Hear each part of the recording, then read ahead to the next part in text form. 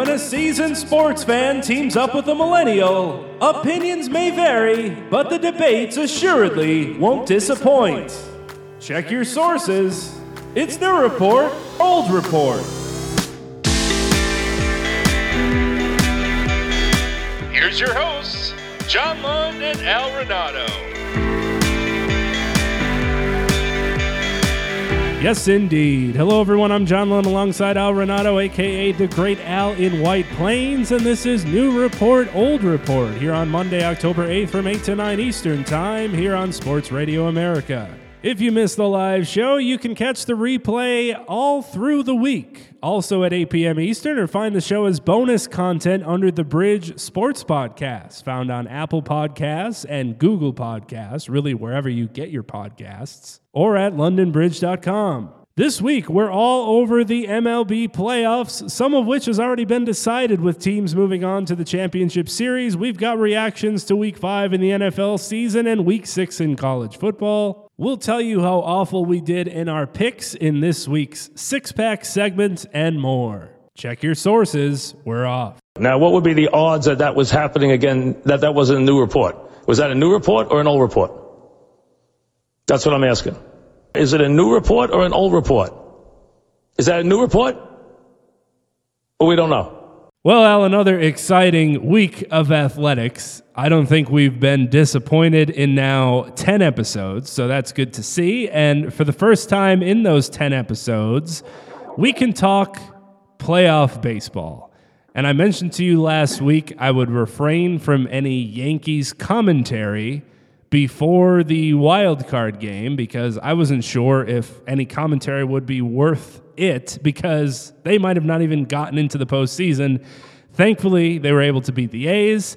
Thankfully, they were able to even up the series in Boston and tie things up heading into New York in what will be Monday night when this show airs. So as of this recording, it is 1-1 in the ALDS. Yankees fans have to be feeling good. I don't know how you're feeling, so let me ask there what your thoughts are, at least of that series. We can start with the Yankees-Red Sox and getting that rivalry back up off the ground. Greetings, my friend. Great to start with baseball. You know, that's my favorite. So even though my Cardinals were eliminated, unfortunately, in the final weekend of the season, the Yankee fans really have got to be, absolutely thrilled. You know, you go up there to get a split, you get it, and you've got your best pitcher coming back in Game 3.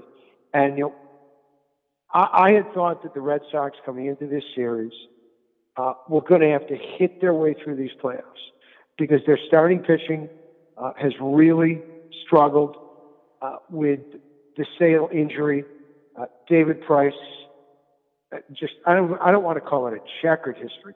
We'll call it an abysmal history of awful performances in the playoffs.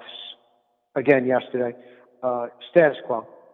10 games, 0 wins, I believe, is the statistic for it. He has started 10 games in his career in the postseason. His teams are 0-10 in those starts, which means he's never been good enough to at least have his team win and get a no decision. And he is 0-9. So I think for a good pitcher, this has got to be the worst postseason career of any quality starting pitcher in the history. Do I have the analytics in front of me? Do we have the ESPN numbers being spit out since the live ball era? Well, here's a couple for him. 59 innings, 6.03 ERA, 13 home runs in those 10 games. 0-9. 0-9, and the team is 0-10. I don't care I don't care about anything else. 0-9 and 0-10 speaks volumes. That means you are not getting it done. Period, end of story. Last night, a quick hook. He wasn't locating. Rookie manager was not going to wait. Pulled him out of there, and the Red Sox get back in it a little bit, with a solo shot for Bogaerts, but then Sanchez basically ends the game with a monstrous 3-run shot, his second of the night.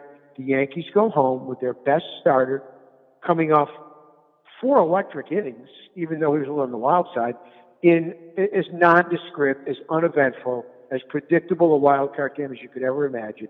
As the A's start, a kid from down under in Yankee Stadium, 8 relief. Are you kidding me? Enough with the opener. if you're going to open, all right, with the cat from the Mets, Familia, who's got experience in New York City, who's pitched in big games, World Series, okay, I'll buy that. But you're gonna say, I want to save it for later. Well, if it's someone you want to get out early, so why not open with Familia? Instead, you open with a kid who obviously had stage fright. 2-0, that game's over. Stick a fork in. As uneventful, as unexciting, as, I don't want to say disappointing, but these one and dones, you hope there's going to at least be some intrigue, some excitement. Nothing. Thrilled for Yankee fans, can of corn, hand ride home, and now they come home 1-1 in great shape. And if Boston doesn't hit, they are in dire straits because their bullpen is mediocre at best. I'm being kind, all right? And their closer is wonderful, but has a checkered past in the postseason. He barely got it home the other night for the 5-4 win. Tomorrow night, Bronx is going to be rocking, plain and simple. That place is going to be absolutely positively as loud as it can be. And for the first time, since 2004, the Red Sox come a-calling in the Bronx in the postseason. So it should be incredibly exciting. Well, of course, for the A's, and again, a great season by them. Unfortunately for the A's, great seasons don't mean much when you're not getting at least to the ALCS. Movies are nice, books are nice, but hey, let's maybe get a ring or something. It means zero when you don't compete. Exactly. To me, yes, but they never win these games. They never win these games. Whether it's this game, all right, whether it's a best of 5 when they've got a 2-1 lead, no matter who they play, they can't beat Minnesota, they can't beat Detroit in these series where they have, they never win elimination games under Billy Beane. Never. I understand. Moneyball, nice story. Young guys. Everybody coming together. Brad Pitt. The Cardinals, wonderful real season. Brad Pitt looks good as Billy Beane. All right, but in the real world, can Billy Beane's team ever win a postseason series? And of course, compete. Yeah, and I can't stand it when the wild card games are not even competitive. Because when they're competitive, that one and done, like March Madness, can be so exciting. But rarely are these wild card games competitive. And they try the bullpenning, the opener, as it's been called. And, of course, the first person they start doesn't have it, gives up a couple runs. And the next person they put in, I think, went at least 2 innings. He might have even won 3. Dominant performance, of course, because that's the risk with this bullpenning is you have to put everybody in the right order perfectly. And if it doesn't work out the way it usually doesn't, is the first guy will struggle, the second guy comes in and he's lights out, and then you ponder why you didn't put him in.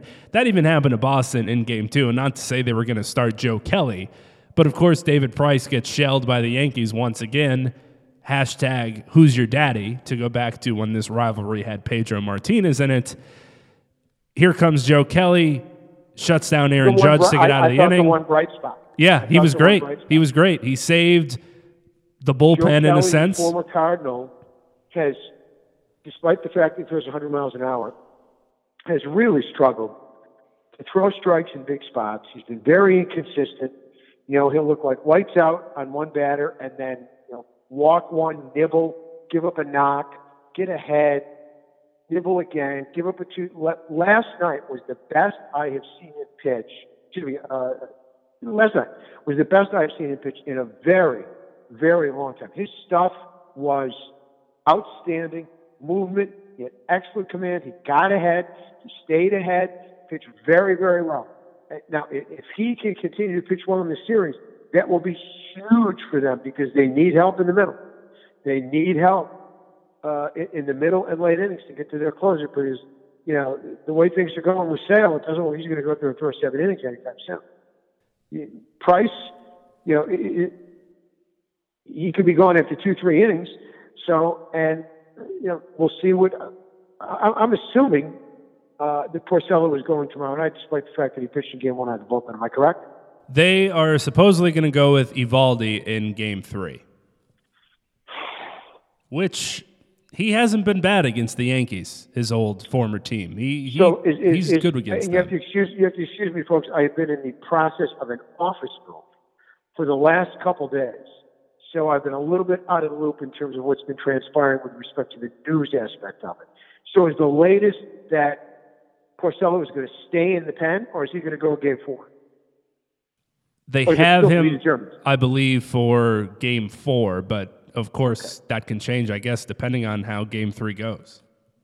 Yeah, and look, if you need him to come on the pen in Game 3 in a huge situation, you might see him. You might see him. The funny part about yesterday... Game 4 totally up for grabs. So it's going to be very interesting how the rookie manager handles it. It's been pretty easy for him so far until last night. Right. And that was an interesting part of yesterday was when do you pull David Price?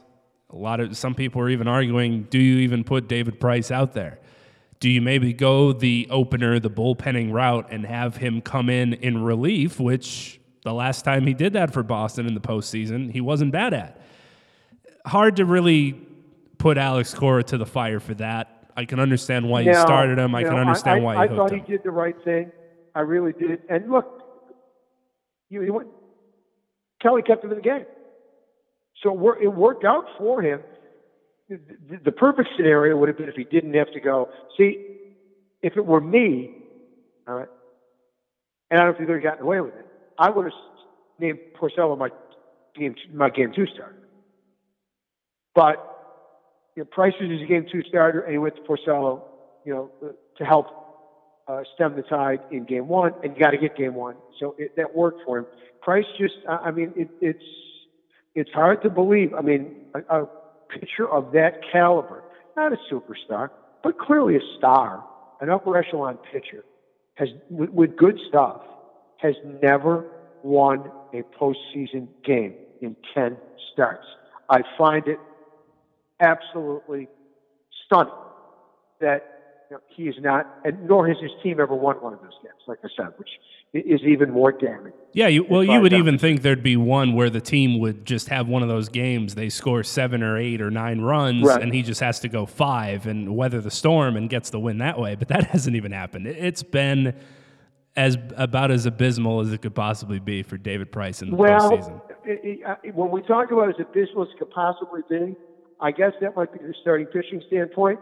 Let's swing it the other way around. As abysmal as it could possibly be from an offensive standpoint was the Colorado Rockies, all right? The group from Blake Street, the Bombers, I don't think so. 2 runs, all in the top of the 9th in Game 1, in 3 games against the Milwaukee Brewers group of quasi-starters who go, 5-ish before he turns over that tremendous bullpen. And the Rockies don't even put up so much as a fight. They go down without a whimper. Shut out at home. Done. 3 straight. Milwaukee stays hot as could possibly be. Their starters are doing a terrific job for as long as they go. The bullpen is biz lights out. Christian Yelich is playing like the best player in baseball. And they now await the winner of this Dodger-Braves series, which the Dodgers, behind 2 great starts to their lefties, you and Kershaw, who look like the Kershaw of old, 8 innings, 2 hits, no runs, go up 2-0 and are now trailing 6-5, folks, as we speak, in Game 3 with the chop going in the Braves' new ballpark at SunTrust. So the Braves looking to make a dent in that 2-zip lead, and the Brewers just sit back with their feet up and get their pitching lined up to see whom it is that they're going to play, when, and where. Yeah, to me, the Dodgers didn't surprise me.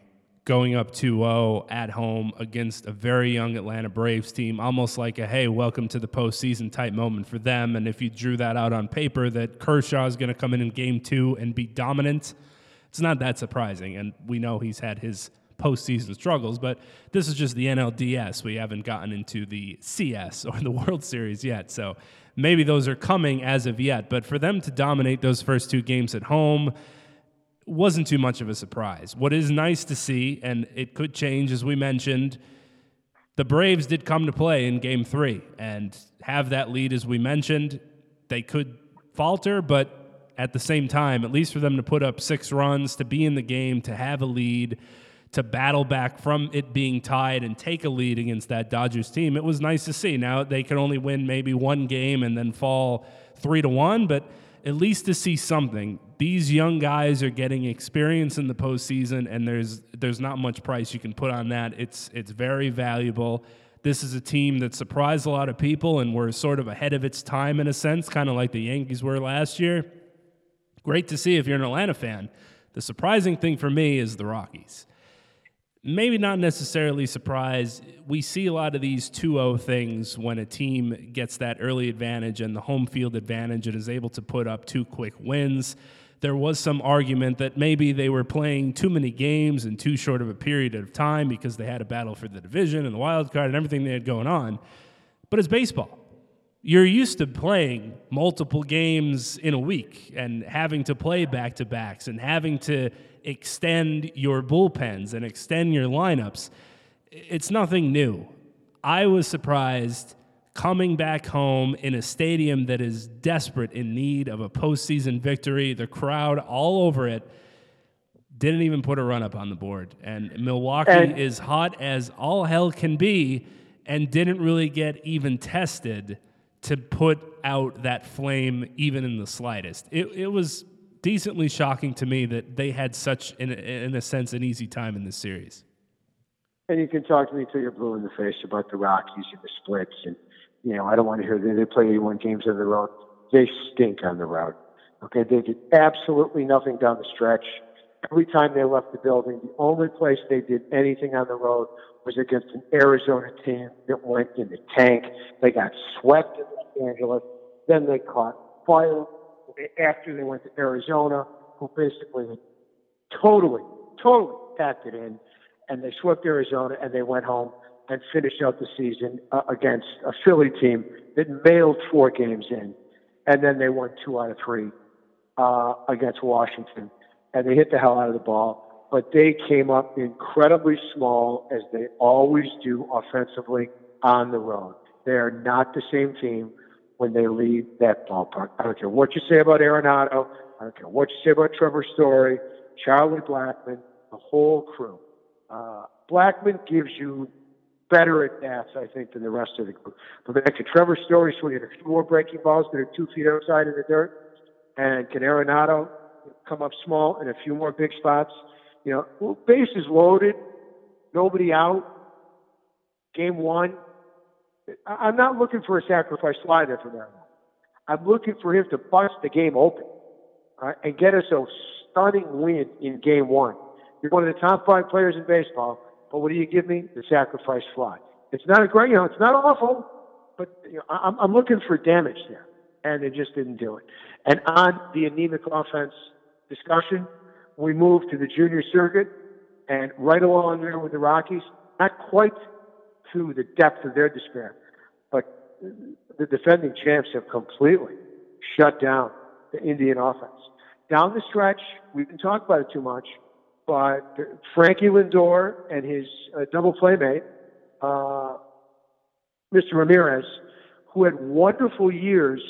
If you look at their numbers, the last couple of weeks, their averages dropped drastically. They both wound up hitting, in the high 70s to low 80s, and they were both up around 300 with a month to go. So they lost about 20 points on their averages. They wound up both their 40 home runs, which is amazing. But their averages dropped off in the last 2 to 3 weeks, and they're the key to that offense. If they're not on, hitting and on base, for the rest of the group, and they steal bases, they're active on the bases, they have high stolen base percentages. If they're not on early, for the likes of Encarnacion and Donaldson, who they picked up, and the rest of the crew to drop them in, sometimes driving each other in,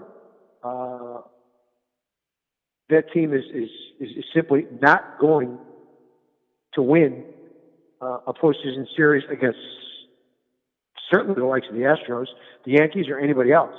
And yesterday, they're a big spot. They get the lead early. he goes to his pen again, does Francona, and I am a firm believer, and I've said this time and time and time again, and I will continue to say this, that Andrew Miller will never be the same. He will never be the same since Francona literally spent him against everybody and their mother in the postseason, which he was unhittable for a while, and then the Cubs eventually got to him in the World Series. He was bringing him in every which way but loose, bringing him in the seventh, bringing him in the fourth, with this notion of, like bringing my best guy, the most important time of the game, high leverage situation, et cetera, et cetera. Yesterday, he couldn't even come close to a strike. So they just throw the ball behind guys. I mean, he was a mess, absolute mess. He will never. He's not awful. He's not done. But I don't think he will ever be the same. I think he was overused drastically by Terry Francona, and I think as a result, his career as we know it, the best of it, we have seen. I do not believe he will ever be the same pitcher that we saw a couple years ago. Right, and that led to injuries that he's obviously been able to come back from, but you don't know how people's bodies react to different injuries and what their recovery is like, and even if they can pitch, it's hard sometimes, depending on where the injury is, to get back to the level that you once were at. And it's an interesting experiment, in a sense, what the Indians did with Miller, and we're seeing it a little bit with Aroldis Chapman. What's going to happen to him long-term is in 2 to 3 years from now. He's seemingly doing okay. We'll see if that changes. Hopefully not. But two guys that went to the well incredibly in that series to get them into the game, to get them in certain situations, and they were burnt out by the end of it. So, and right now, we're seeing it with Miller. We might see it with Chapman. Hopefully not. And who knows what's going to happen? Because right now, Hader is what Miller was. He is exactly what Miller was. That's true. He's a carbon copy. He's coming in all spots. He's coming in the fifth. He's coming in the fourth. He's coming in the seventh. He's coming in for 2 innings, and he is the same kind of guy, unhittable. Absolutely, positively, lights out, lefties, righties. We'll see how long it lasts. Better hair, you too. You get a championship out of it. It worked. Could get a chip. The Indians did. We'll see what happens. And it's interesting with the Indians because, as we know, they had their division wrapped up the earliest out of all these teams, even though they only had one more win than the Tampa Bay Rays for the regular season. I don't know if that has anything to do with the postseason because this is obviously an experienced unit. It's not like this is their first rodeo, but hey, dropping that series to the Yankees after being up 2-0, now going down 0-2 to the Astros. We won't know if they'll take a game. This show will come out after Game 3 is played. We could assume they'll take one. I can't see them taking this series in the hole that they are against an Astros team that's not only hot at the plate, but hot on the mound as well.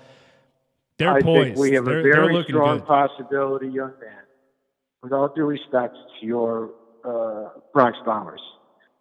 I think we have a very strong possibility that we're going to see a rematch of last year's World Series. That's when I thought when the postseason started, and I'm sticking with it. Not saying that your squad will not give the Red Sox and ultimately, potentially, the Astros a snootful. I think they will because they can hit. And if Sanchez, if this is not just a one-game wonder, and he has turned it around, then they will be very difficult for whomever they play. But obviously, they will not have home field. So that will, I think, play a huge role and be a big factor. In the next round, if they go to the next round. But DeGregorius is obviously healthy. Judge looks fine. Swinging the bat incredibly well. Hitting rockets the other way. Luke Voigt, my ex-Cardinal, who I gave you for Shreve. Thank you for that. Was a strikeout. Was a strikeout waiting to happen in St. Louis with warning track power and a butcher in the infield. He's turned into the second coming of Shane Spencer. So he solved the first base problem, at least for a while. So, there's bombers everywhere in the Bronx Bombers lineup. If they pitch well enough from a starting perspective to get to that pen, it's going to be a knockdown, drag-out series with Boston, and if they move on, a great series with what I think will be the Astros. Let's take a quick break to pay the bills. He's Al Renato. I'm John Lunn. We'll be right back with the new report, old report here on Sports Radio America. We welcome you back. I'm John Lunn. He's Al Renato, and this is the new report, old report. We'll say this to close it up, and as the listeners know, we won't know who wins Game 3 in the Bronx, and we can't make too many predictions.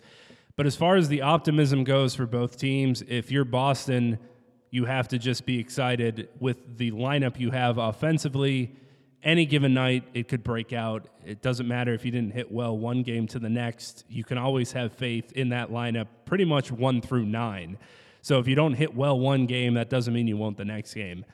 Turning to the Yankees, the optimism is, of course, the bullpen is better than the Red Sox bullpen. So if it's a shortened game for both teams, you got to feel good about the advantage there. You also have to feel good about what you saw from, as you mentioned, Judge and Sanchez. A couple names that on paper, if you were to predict this before the season started, you go, of course Sanchez would hit home runs. Of course Judge would hit a home run. Of course they do well. It's just been good to see. I will say, though, the pessimism side, Giancarlo Stanton, man, has been brutal. He's getting to the point now, and I felt this way once in the postseason, unfortunately, about a certain Alfonso Soriano, where you would almost wish for him to strike out instead of grounding into a double play. For the first 2 games, that has been the overwhelming feeling with Stanton of a strikeout is better than a double play, but a strikeout continues to look brutal, and he has looked lost. He has continued to bat fourth through 2 games. I hope that might change in Game 3 or 4. He has not looked good to this point. As I mentioned, that could change. He did hit a home run in the wild card game against the A's. Granted, the game was almost basically decided at that point, so not too much pressure. He has been the one spot in the lineup where pitchers are pitching around your boy Luke Voit to get to Giancarlo Stanton. I wouldn't change a thing if I were your manager, because all it takes is one swing of the bat. You know, remember what happened at the beginning of the season. One game he's got 5 strikeouts, and then, a second later he hits 2 bombs. All right, so he's been through it before. He's got plenty of experience to recover what it takes to recover from strikeouts, as does Judge.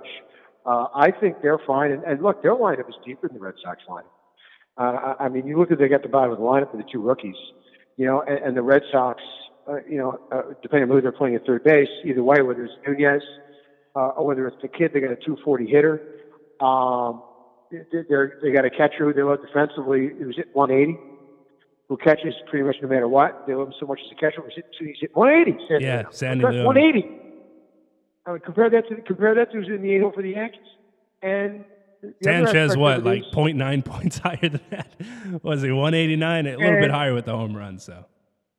And they're not getting, Ian Kinsler, he hit 240 this year. Nice player, excellent career, but, offensively, he's on the back end. All right, he is, he touches on the back 9. All right, he's on 16, 17, the par 3. I haven't seen a lot of life in that bat. So, and we're not talking about 240 with 25 bombs. So, I think that the back end of the Yankee lineup, as you get down to 7, 8, 9, is far superior to the Red Sox. The Yankee lineup is much deeper and much harder to pitch, even though it's a right-handed lineup. And remember who's going to be pitching to it late in games. In 6th, 7th inning, you're talking about a bullpen that has just really struggled. It's going to have to get through this lineup, and I really think it is advantage. The split got them advantage Yankees, because you're not going to see Sale before Game 5. I can't believe he'd be coming back to Game 4 if they're down 2-1. His shoulder issues. I got to believe he's not pitching until a potential Game 5. So that puts them in a real tough position from a starting pitching perspective. So to me, as far as I'm concerned, advantage Yankees, plain and simple. Yeah, and as we know in baseball, you never know who the hero is going to be. You never know who's going to be up in the spot to hit a game winner and who might come through and who might not. So that keeps the series interesting, especially with the short dimensions in Yankee Stadium's right field. And that's one of the great lines I've ever heard from the great Tim Kirchin the other day. You know, he was talking about what separates baseball from the other sports and why it's the best sport. It's because you never, I'm paraphrasing, he basically said, you never know who's going to take the last shot. Unlike the other sports, you know, basketball, it's going to be in LeBron's hands. It's going to be in Steph's hands. You know, football, you know, your quarterback's going to have the ball in his hands. All right. Baseball, you never know who's going to get the big hit. It can be, you know, Eric Kratz. And I think that was what he was talking about. I think it was referring to Kratz's two-run blooper that got the lead to 4-0. Yes, some of the worst statistics in the major leagues for the year, and here he is the hero. What a great game. Love it. Speaking of heroes, as we go to the National Football League, we had a hero in Carolina. Graham Gano, don't you know, as I believe Chris Berman would say, or someone else. ACC player, yeah, Mr. Gano. From shockingly hard to believe, after the Giants are down 2 scores, they come back in a game that they trailed virtually from midway through the first quarter on. It looks like they're dead in the water. Eli Manning brings them back to a 31-30 lead. And lo and behold, with a few seconds left, the big fella, Cam I Am, gets him just close enough for a 63-yard attempt. Just close enough is even putting it kindly, because I don't know if he got there. What a play call by Mr. Ron Rivera, keeping several of his nicknames intact of what is he doing? I can't believe that maybe kind of did it work? And then Gano bails him out. He sure did, because their play before that was all it did was eat clock. It was ugly. And they looked at it. It was an awful looking play in a huge spot. You needed about 6-7 yards to give them a chance. You think they get nothing, not close. It wasn't a competitive play, and lo and behold, he knocks for a 63-yarder to send the Giants home at 1-3 in an absolutely. I'm sorry, 1-4. Yeah, 1-4, even worse. 1-4. I'm sorry, 1-4, and just a absolutely gut-wrenching loss. Absolutely gut-wrenching. Well, it was interesting too in their loss, where it actually could have been worse, just based on some of the things that happened throughout the game. Shepard throwing a tantrum on the sidelines, the comments by OBJ before the game about not getting the ball enough and his lack of receptions. Again, here we go with Eli. Where is he throwing the football? He can't. And then they make this miraculous comeback and take the lead. Here we go, Giants. Here we go. So in a way, their loss could have actually been a lot worse. It's heartbreaking, but some of the storylines that were probably in the leads of many of the Giants and NFL beat writers at least were able to get deleted. Not to say that this is something that they can shine a light on and improve from. I don't want to get too carried away, but it could have been worse. We'll leave it at that.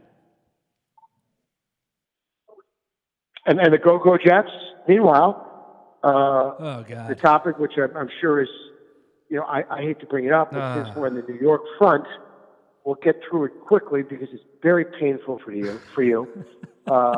Your Broncos have lost 2 games since our last conversation. Comeback victory by Kansas City on Monday night in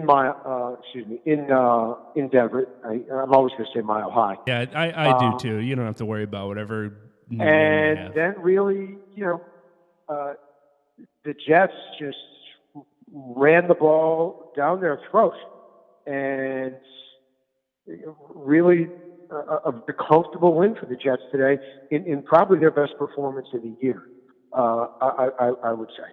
So, well, shout out to the Jets fans that now have Isaiah Crowell as their franchise leading rusher. Hip, hip, hooray for that. Sam Darnold making everyone flash back to week 1 when Jets fans were a little bit more optimistic about the season. These long 70-plus yard touchdown plays that the Denver defense was giving up, these just breaks in whatever they're trying to do, and pain and suffering comes with it. Case Keenum finally throws a touchdown for the first time in week 1 at the beginning of the game, and you think, hey, maybe we're on the right track here, and then the offense goes cold. This was hearkening back to, speaking of the New York Giants, when they once played Denver. I think this was last year. They were like 0-5. Maybe it was Monday Night Football or Sunday Night Football, and they put a walloping on Denver. Losses like these just quickly bring you back to reality and go, we are very, very far from where we were in that Super Bowl year and where we were in the Elway years. This defense is nothing compared to what it was when there was the no-fly zone. This is the, hey, fly Jets fly zone today. It was rough. But you know what? When stuff like this happens this early, you can almost put that team aside. There won't be as much heartbreak. The Chiefs' loss was hard. That's when I kind of said, I mean, that's obviously the better team in the AFC West. This season is over at that point, at least in the division. This one put the icing on the cake. We're on to 2019 now. And speaking of the Chiefs, a statement game today after going into Denver behind young Patrick Mahomes with a fourth quarter rally. They come home this week and they give me my one win in as hideous a week of forecasting you could possibly have. And they go wire to wire against arguably one of the best defenses in the National Football League. And they just blow Jacksonville out of the building. Yeah, and the funny thing is, you're right. Really was never competitive. Gutsy is the right word, because Mahomes probably had his, I mean, and this is funny to say, his worst game in the National Football League, still throwing for 300-plus yards, but he wasn't incredible. Blake Bortles was far worse with 4 interceptions, but this is the type of game that you're going to get once, twice, 3 times throughout the season where stuff isn't working, you have to respond, and the final score, it looks like, again, they cruise to victory. So you said it, a gutsy, gritty win, one that Patrick Mahomes is going to have to get used to here and there. A statement win, too. They remain unbeaten, and to me, they're the top team to beat in the AFC. Oh, there's no doubt about it. Because everywhere else is topsy-turvy. Although, hey, look at Marvin Lewis's club. Down early against the Dolphins. They come back and 27-17 as they roll over Miami. Cincinnati now leads that division because of an awful loss by my Ravens today to the Browns, which they couldn't score a touchdown in 5 quarters of football. The defense played wonderfully. But all they could muster were 3 Justin Tucker field goals. They couldn't even get a field goal attempt in overtime because if they do, they win because Tucker never misses. They couldn't manage that against the Browns defense. That's pretty good.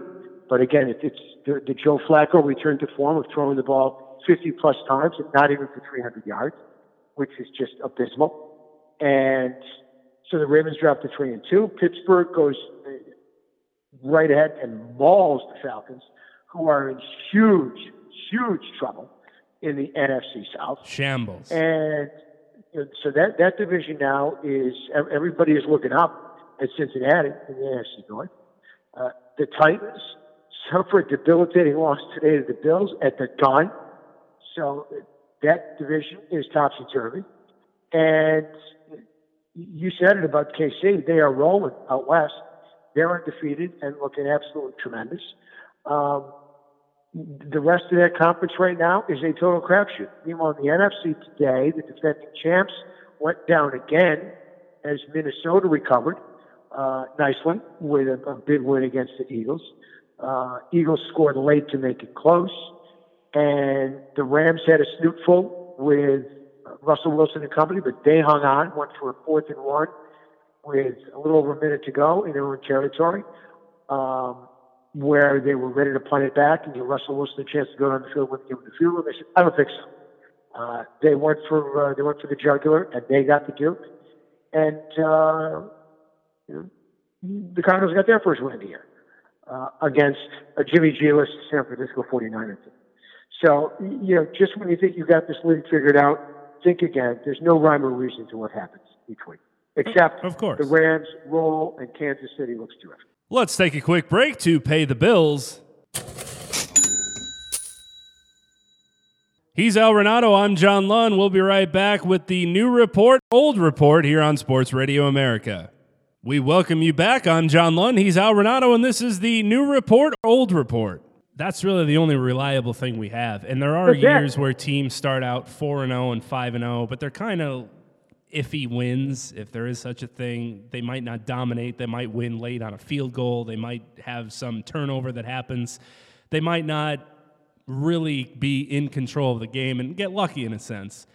What the Chiefs and the Rams have shown in this early going is there's no question they're the best team in their respective conferences. Well, the other thing about that, John, is that they're beating good teams. Okay, right. I mean, winning. Your Broncos may not be a great team, but when you go in on Monday night, that's a tough win. That's a tough game to win. As long as they're a relatively competitive team, which they are, when you go there on Monday night, they're a tough team to beat. And everybody knows who the Jacksonville is, and they handle them easily at home. Seattle is tough in their building. They're a competitive team, and the Rams go in there and win today. They didn't dominate. It was a very competitive game, but these games are supposed to be competitive. They're all pros, and they found a way to get a win with that tremendous offense. They did give up a good bit of yardage and some points, but hey, Russell Wilson's a really good player. But when you win those games, that shows the caliber of that team. And to me, that's what they're showing me, both of those teams right now. They're winning those games that the really good teams win against other competitive teams in their buildings. And that speaks volumes to me to do it on the road. I don't look for teams, it's hard to go dominate a team in their own building. It really is. That's hard to do, week in, week out. And so to go in and play well in another team's building where that team is known for playing very well and being a very, very difficult team to beat, in their house. And both KC and the Rams are doing it. And to me, that's impressive. That's why right now I think they're clearly the cream of the crop in their respective conference. And quickly for the Rams, they did that too without Brandon Cooks and Cooper Kupp for the majority of the game, both getting concussions. So Jared Goff was able to figure out the Seattle defense, though it's not the same as it once was. Still difficult, still get the W, still undefeated. And without, correct me if I'm wrong, still their two starting quarterbacks. True. It's been fun to watch to this point, and it doesn't look like they're not just the uniforms anymore. That's right. They're actually bringing football excitement back to LA. So about 10 minutes to go, and we've got time for college football and to let people know how poorly we did in the six-pack this week. Was this and this usually happens at some point, there's the week in college football where it becomes incredibly easy to rattle off who the top 5 teams are just because the teams that were kind of hanging around and kind of had a shot fall short. I think we've reached that week. I think we're here. We know who the top 5 teams are. Yeah. It's pretty easy. The top of the list, that fell off, the top of the list is Oklahoma in that wild and woolly affair in the Red River Shootout. They go up on their first possession. They're behind the rest of the game. They're down 45 to 24, and they rally with 3 consecutive touchdowns in the fourth quarter to tie it.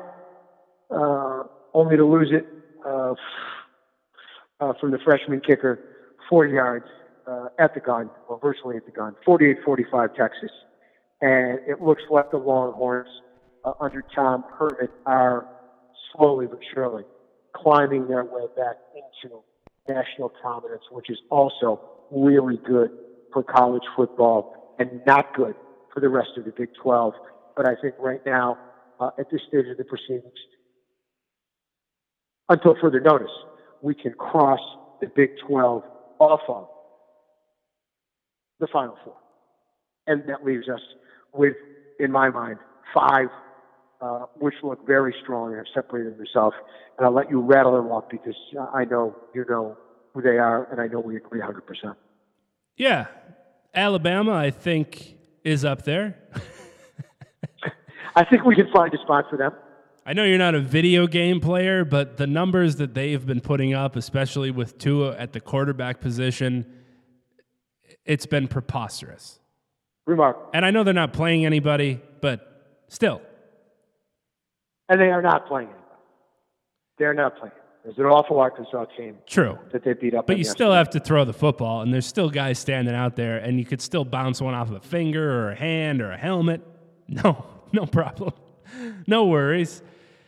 Georgia, still strong at 2. Ohio State, after winning everyone will forget about Urban Meyer's wrongdoings from the off-season game over Penn State, firmly in 3. They had, I don't really want to call it a scare, but they were trailing in a game heading into the half. No problem. Clemson, we're not going to call it a statement win, but it looks nice. This is one of those ones where you just have fun winning it. I think they set a rushing record and a dominant performance over a nice those poor Wake performance. Forest Demon Deacons. A nice bounce back performance after a near miss at the hands of my alma mater last Saturday. Right. When they defeated Syracuse 27-23 in a game that the Chiefs led for almost the entirety of the game until Clemson scored late. I'd say that those wins were nice, but definitely the most impressive win, now talking top 5, a team that was the 6th heading into this, was Notre Dame going into Blacksburg, Virginia. Incredibly strong second half over the then 24th ranked Virginia Tech Hokies. And this was the game where a lot of people in the ACC were saying, if we want to make it easier for our conference to get somebody into the college football playoff, assuming that would be Clemson or somewhere along the lines other than that, this was a game that Virginia Tech would have been keen to win to help the conference out. It turned into a bloodbath.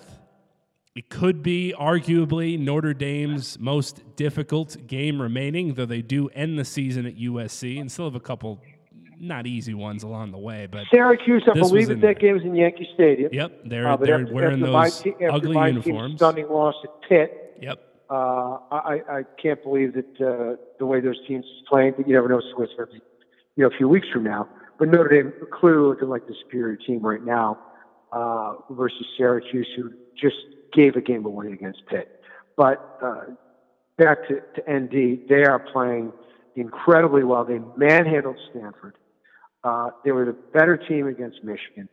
So their resume is very strong. And they, to me, are playing better and better every week.